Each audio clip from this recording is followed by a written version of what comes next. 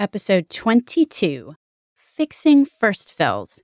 Today, I'm talking about primary adherence with Tran Wearnes from Medvantx.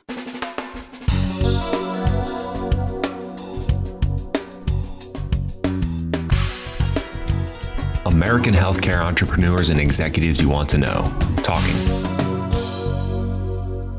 Relentlessly seeking value.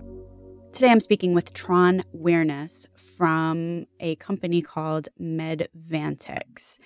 And today, we talk about adherence, first of all, which is obviously a huge problem and a topic that is way too big to really get too far discussing in a 40-minute podcast. But we talk about the two kinds of adherence, primary and secondary. What Tran calls primary adherence, I have always heard as first fill. So we in the pharma business, in any case, talk about the first fill as when a patient goes to the pharmacy to pick up their first prescription. And there is a pretty giant drop-off between the number of prescriptions which are written and the number of prescriptions which are actually filled. Tran calls that primary adherence. And then what he calls secondary adherence is pretty much what happens after that, how adherent a patient is in an ongoing way. How Medvantx has tackled the first fill issue is with these cabinets, which they call MedStarter cabinets. Effectively, what they are is kind of a kiosk, which is put actually inside the provider office so that as the second that a provider writes the script, they can actually hand the patient their first 30-day supply. In case you don't know, my name is Stacy Richter, and this podcast is sponsored by Franklin HealthCom. Welcome to the program this morning, Tran. Thank you. Tell us a little bit about who you are and your company. I work for a company called Medvantx. I headed up business development. Prior to being with Medvantx, I have probably about 18 plus years in pharmaceuticals, vendor/services side, but also been on the marketing operations and sales management side of manufacturers, and have gained a bit of experience on both sides of the table.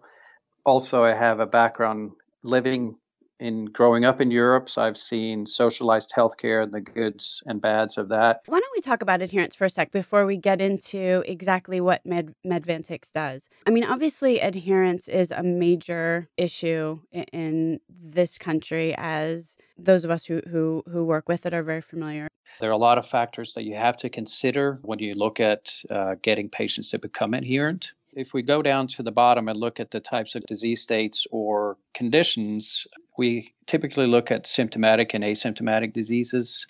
Symptomatic diseases being the types of diseases or conditions where you have, it could be pain. If you have diabetes, you will have low blood sugar or high blood sugar, and you have, you're feeling sick, you're not feeling right. And typically with those types of disease states, you might be more likely to be adherent to your medication because you immediately feel better when you take your medicine. We still struggle a lot with adherence in that type of disease state as well, but even more with the asymptomatic diseases where the patients do not feel any symptoms right then and there. It's high blood pressure, high cholesterol, things that you can measure with equipment, but the patient might not feel it until they have an event such as a heart attack or a stroke. The challenge that we have is to get patients to understand that to be proactive of not having events like that, you have to take your medication. People have a million reasons for why they don't want to take their medication. We estimate that less than 50% of patients adhere to their prescriptions and medication regimens. A lot of times we hear in the media that people don't take their medicine because of cost, and there are a lot of studies out there that show that cost is not the only reason. It could be part of a reason. One study that I read showed a group of patients that had just had a heart attack. We call it a myocardial infarction. So post-MI, these patients, we looked at two groups of patients in this study. The patients that had a regular standard copay, about 39% of the patients took their medication. And then the other group of patients had a $0 copay, and the adherence percentage only went up to 45%. And this is not patients that have just been gone to the doctor, been told that they have a disease that might be asymptomatic. They've had a heart attack, a major event, and still we have a hard time getting patients to take their medication. Now, as part of that study, because obviously studies like the Asheville and the Hewlett Packard have proven that counseling and a reduced copay seems to dramatically improve adherence. So I'm assuming the study you're talking about is just removing cost. This was just removing cost, just to look at that part of it to see, can we back up the fact that it's only cost? But when it comes to adherence, there's so many factors that play in. Cost is one of them. It's change of lifestyle. It's education, understanding why they have to take the medication and, what are the risks if you don't.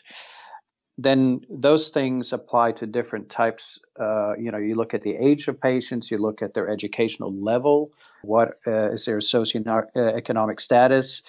The other thing that's extremely important is it's convenient, it's easy, and that they have easy access to medication.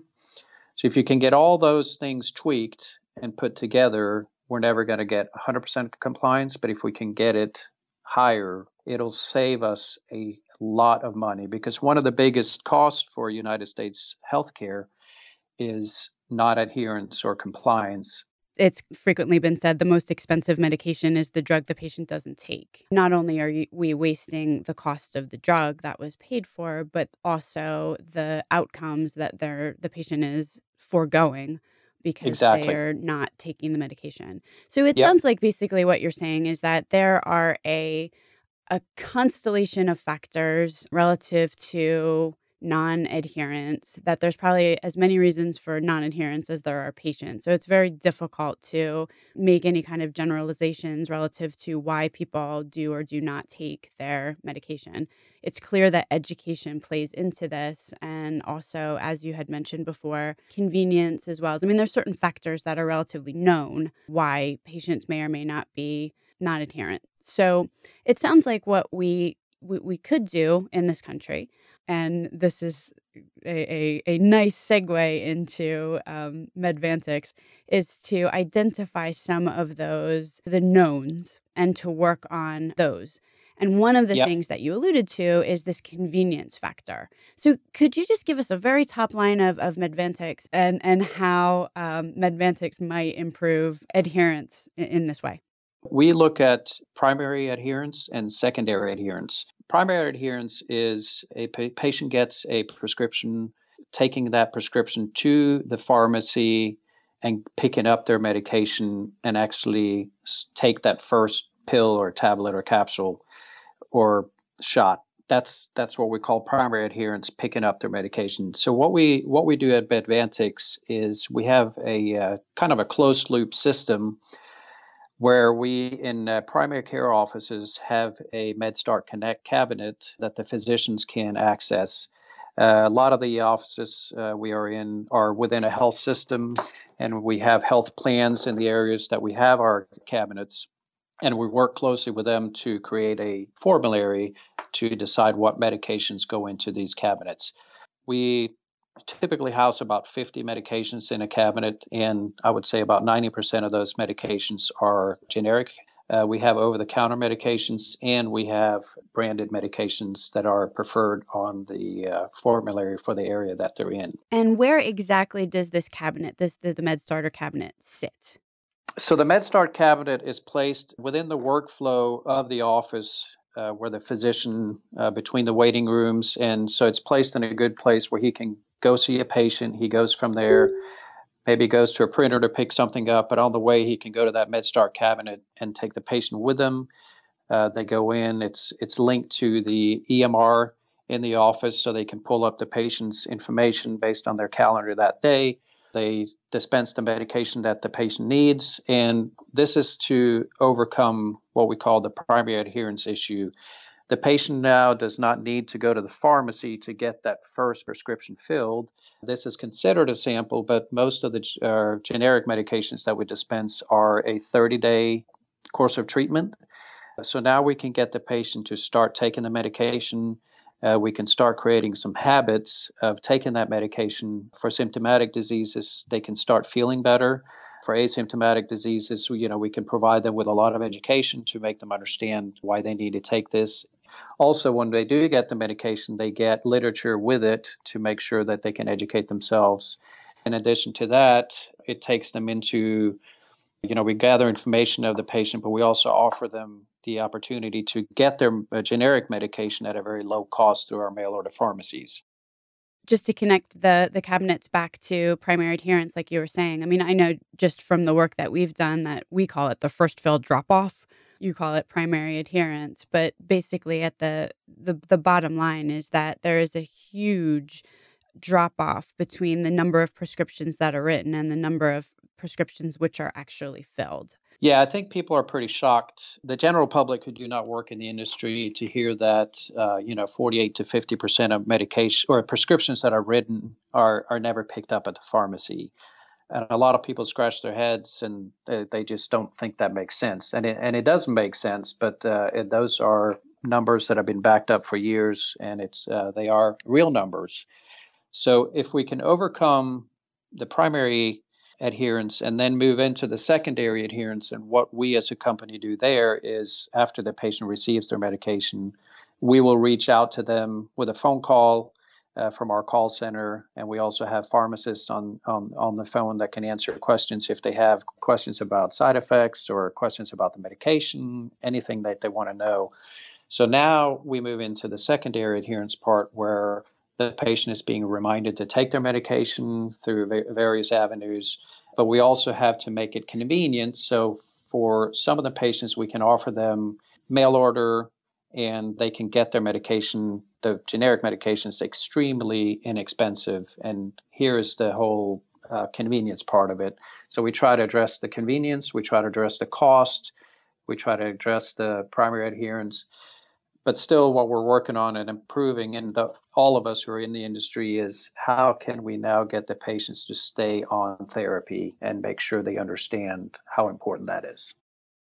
It definitely sounds like Medvantx has a closed loop solution at its whole. You start out, you make sure that the patient gets the medication that they need. So in other words, you're combating the first fill drop off by making sure that the patient walks out of the physician office with an important medication, something that's key to the outcomes. I mean, this show is all about outcomes, and obviously if patients aren't adherent, they're not getting the outcomes.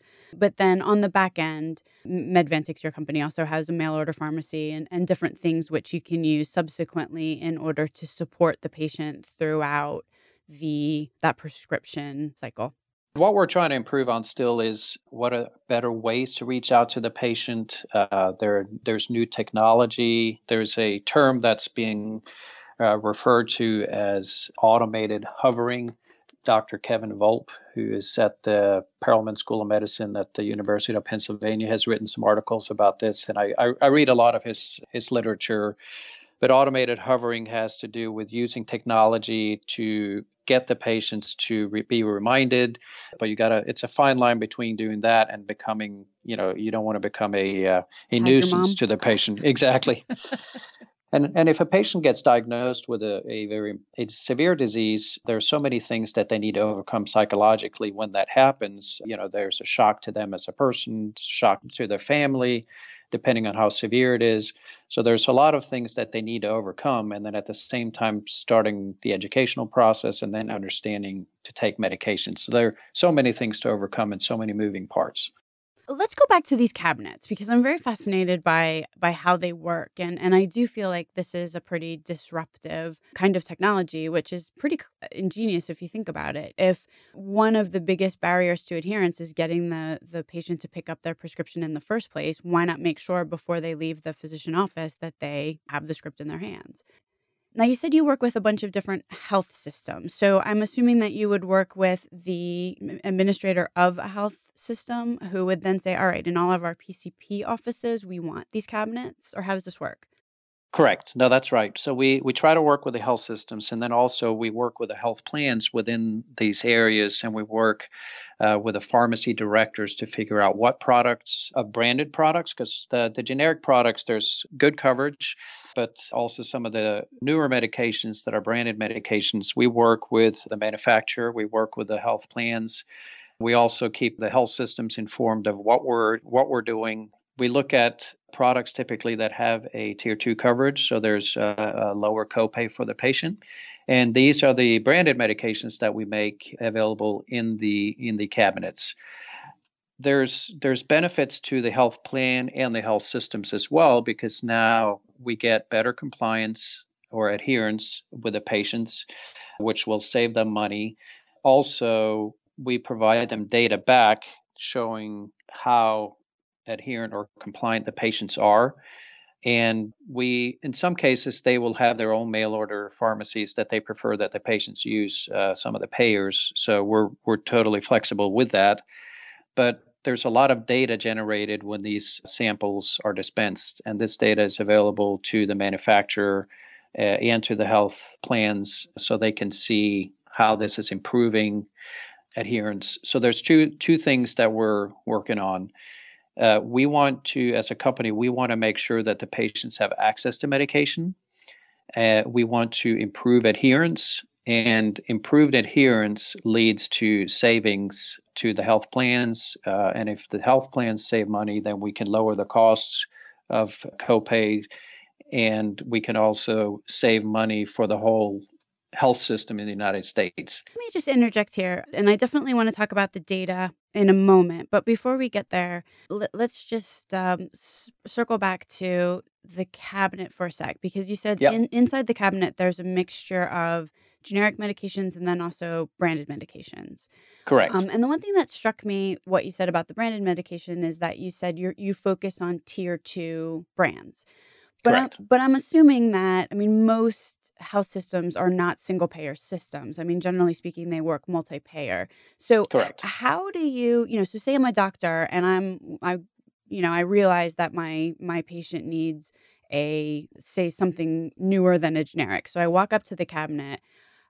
How do I know that the branded med that's in that cabinet is tier 2 on that patient's plan?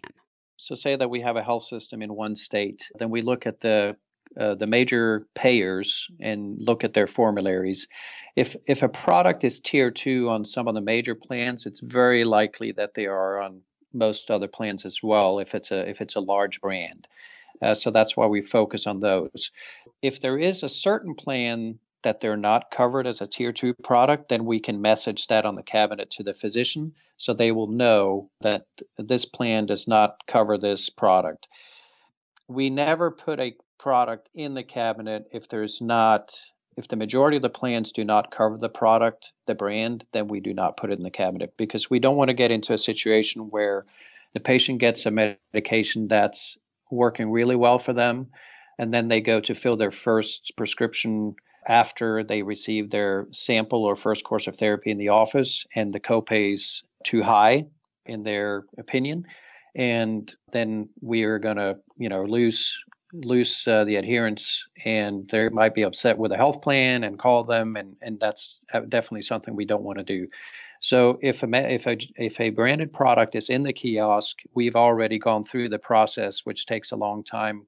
But also, if a product is tier 3 on a plan and we plan to put it into the cabinet, if majority of other plans in the area has it as a tier 2, we can sometimes help that brand get a better status. With a plan, we can sometimes get it down to a tier 2 by working with the manufacturer, the plan, and us, because we now get better exposure to the product. And through our cabinets, we actually can help the brand get a better status. And what would be required in order for that latter scenario that you just described to actually happen? I mean, obviously, outcomes and comparative effectiveness research and a lot of the different things which it takes to get on formulary that, the ways that payers evaluate drugs are probably going to be important there, right? Absolutely. Typically, the process is that the manufacturer will have to provide a better rebate to the health plan to get a better status. And if they would like to be in our cabinets in an area that's important to them from a strategic standpoint, then we can all three come to the table and work with the manufacturer to offer a better rebate to the plan in order to get them down to a tier 2 status if they want to participate in our network. Look at me being all idealistic. I'm like, patient outcomes, and you're like, no, rebates. Hey, these, these are all facts. People agree with it or don't agree with it, but unfortunately, these are all facts that we have to look at. And there's a lot of work that goes into before we get a product into a cabinet. There's a lot of work that we go through to make sure that we satisfy the needs of all the players that are involved. Yeah, I can see you are probably the master at figuring out what the shared priorities are of various stakeholders that may have very different end games. So, Yeah, we have to be diplomatic in our approach and try to work with everybody and also paint a picture for what the benefits are to the different players. The plans can save a lot of money. They can get better adherence. The brands can get better exposure. So we have to make sure we show everybody what's in it for them. I would think that the health systems that are most likely to work with you, and correct me if I'm wrong because I'm speculating here, would be health systems that are assuming some sort of risk. So either a capitated or a risk share kind of system. Would that be true?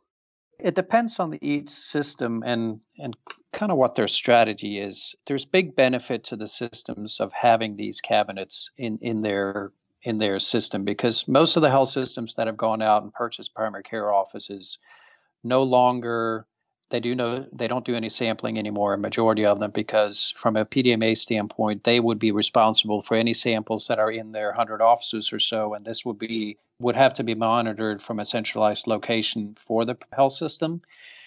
It would literally take 2 or 3 people extra on payroll just to stay compliant. So that most of them have said no samples. We don't want the responsibility. There is a lot of responsibility involved in having prescription drugs sitting in closets. Guidelines are getting tighter, and it's hard for them to be compliant. We also have another thing that we need to look at is patient satisfaction. A patient that can walk into an office that walks out with their first prescription free creates a happy patient, and a happy patient is more likely to refer other business back to that office or that health system, or to say, this office is great. That's one of the benefits to the systems or the offices is that they having this cabinet in there and providing free medication or education to the patient makes the patients happy. They feel they're better taken care of. And that's kind of coming back to what I talked about earlier. What's in it for me? What's in it for all these players that we speak to when we place the cabinet? So there's a huge benefit to the systems to have these cabinets in there. Let me just summarize. So the benefit would be obviously if you are participating in any sort of risk share where outcomes matter, this Hmm. is a great way to make sure that the patients are at least starting on the adherence path well. Number one. Correct. Number two, it would be patient satisfaction because this is incredibly convenient and patients could certainly save a trip to the pharmacy. I'm Yep. wondering do you see any systems signing up because it helps them meet certain star rating or quality standards? Like, for example, I know there's several adherence star ratings and also outcomes ratings for certain chronic conditions. Do you see that Yes. as a driving factor? Yeah, we have. If it's an initial driving factor, they might look at other things first. But if star ratings are important to them, we have seen in many cases that star ratings are improved because of the cabinets and the adherence that we can help them with. Because this cabinet eliminates a trip to the pharmacy, do you get pushback from pharmacists? In other words, pharmacists really say that the benefit that they offer is that they catch drugs that could interfere with each other, or, they provide specific counseling. Do you see an issue there? There could always be issues, but no, it's not a big issue because the physicians will know what medications the patients are taking. So it's their job to look in their chart and see what they're on and be educated enough to understand what the drug interactions could be. Patients, they doctor hop sometimes and they'll go to different doctors, but they also pharmacy hop. So if you go to one retail chain, they share data, but there's not data shared necessarily between the different chains So unless the patient go to the same retail pharmacy to fill their prescription, they're not going to be able to look at that information. But we're talking about primary adherence here, which is to get the product in the hand of the patient. And then only about 8 or 9% of patients in this country use mail order pharmacies. So still over 90% of patients will, for their second prescription, go to a retail pharmacy and get their medications filled. So this is the primary part of it. And then the secondary, they still go into the retail pharmacies. So we're not competing with the retail pharmacies any more than any other mail order pharmacy is. The pharmacies should probably be happy about what we do because we are getting the patients to take that first prescription and creating some habits. So it's more likely for them to come back to the pharmacy for the second, third, fourth, and fifth prescription. Circling back to the data that you had mentioned before, could you talk a little bit about who, so obviously you're collecting information about the patient and who got what med. And then where does that information go and what is it used for? Okay, so we collect 4 main sets of data. We collect medication data. So we collect what drug was dispensed, the NDC number, quantity, the date, the lot number, expiration date, and if this was adjunct therapy or not, which means is this a drug that you're being prescribed in addition to something else to improve upon your condition. The very important part there compared to traditional sampling is we can, if say that a lot number of medication or a certain lot of medications are pulled off the market due to manufacturing issues, or there could be various reasons for that, we are now able to know exactly what patients got it, and we can reach out to these patients and say, please throw this in the trash or send it back to us for replacement, etc. So that's one of the safety things. That's a good thing with the data. The other data that we collect is physician data, patient data, and payer data. So the physician data, that helps us see what physician prescribed it, the facility, the decile, the DEA NPI number, state license number. So we know who prescribed it, and we can look a little bit at their habits, and that can help a marketer see who's actively prescribing their drugs. And any patients that are provided a sample from our cabinets is asked to sign a HIPAA disclosure form. When they do that, that gives us the ability to follow up with them to make sure they're adherent, to make sure that they don't have any side effects, and that make sure that if they have any questions about the drugs, that they can get those questions answered by our pharmacists. We have 30 pharmacists in our call center that can get on the phone and talk to the patients. But also that data is shared.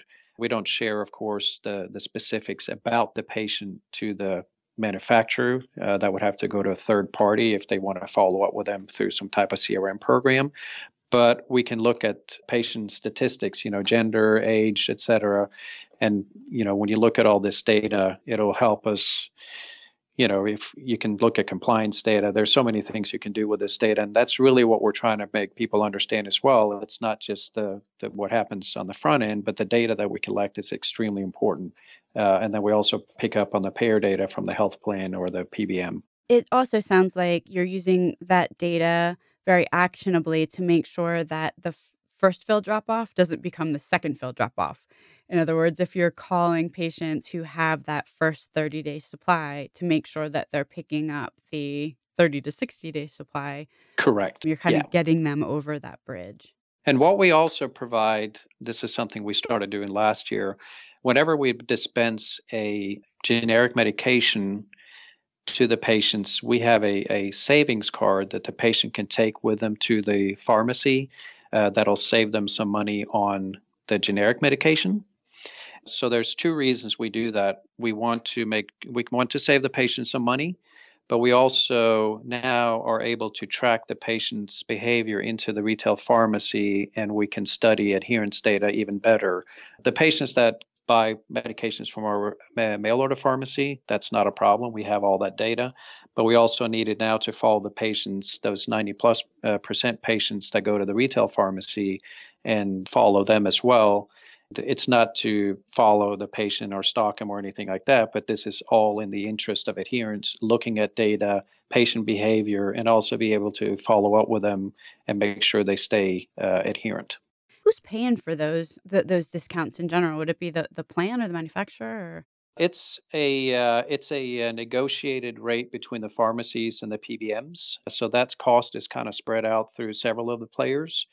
But what we're doing is that we are giving the patient an opportunity to take advantage of the negotiated rates that some of the pharmacies might have with a PBM, which a typical cash patients might not be able to get. So we're just kind of trying to get a discount to the patients that they wouldn't necessarily be able to get if they just walked into a pharmacy with a prescription and paid cash for it. I get it. And the benefit obviously to the pharmacy and the PBM is that just like all coupons, they're drawing the patient into a certain place of business, if you will. Correct. And like I said earlier, cost is part of the adherence issue. I don't believe it's the primary adherence issue because when you look at some of these generic products, some of the generic products that we dispense in our cabinets, the patients can buy it from our retail pharmacy, get 90 days worth of medication for $10. So it's not necessarily the main reason. It's more behavior. Just they're so distracted with a lot of other things in life. And patients under 50 tend to be less adherent than patients over 50 for the obvious reasons of busy with children and work and running around. And there's so many distractions in their life that take away from that focus of staying adherent to a medication. And how many, just talking about Medvantx at a macro level, how many cabinets approximately do you have installed across the country today? Currently, we're in 15 states. We have 820, 830 cabinets. Doesn't sound like a lot, but we have close to 4,000 prescribers prescribing for us on a regular basis. To date, we have dispensed close to 5 million samples. We currently sample about 40 to 45,000 samples a month. So it adds up to a lot. And of course, our goal is to broaden this network by working with the health systems throughout the country. And in the next few years, we hope to get to a level of about 2,500 cabinets. And you've been doing this for a while. I think your company was founded, what was 10, 15 years ago? Yeah, we've been around for 15 years. The cabinets have been around for about 10 years. The market wasn't really ready for this when we launched the cabinets. But now, with so many health systems buying clinics, less access for pharmaceutical sales reps into the offices, no sampling offices, no sampling closets, and ACOs, and so many different types of offices, the healthcare industry has changed so much in the last 5 years. So many of us don't really know where it's going. There's so many new things. Not everyone put their hand on it and say, this is exactly what's going to happen in the next 5 years because it's so tumultuous right now. But one thing that we know for sure is that the cabinets being out there and the work that we do in the marketplace, the timing in the last 2-3 years and right now is very, very good. If somebody has 3 hours clear on their calendar and an interest in improving adherence for a particular patient population, where should they start? What should they start thinking about? First of all, you got to dissect the whole process, but you got to start from the bottom and say, what is the medication that you have? What are the treatment areas? Is it a symptomatic disease? Is it asymptomatic? What's the typical age group that takes your medication? What's the cost? Do you have a copay card? Some type of cost reduction? What's your coverage on the plans? What's your sample strategy, if any? Traditional sampling is going to go away more and more. If you go to Europe, sampling hardly doesn't even exist. And it's hard to talk about Europe as one entity because each country has a little bit different rules.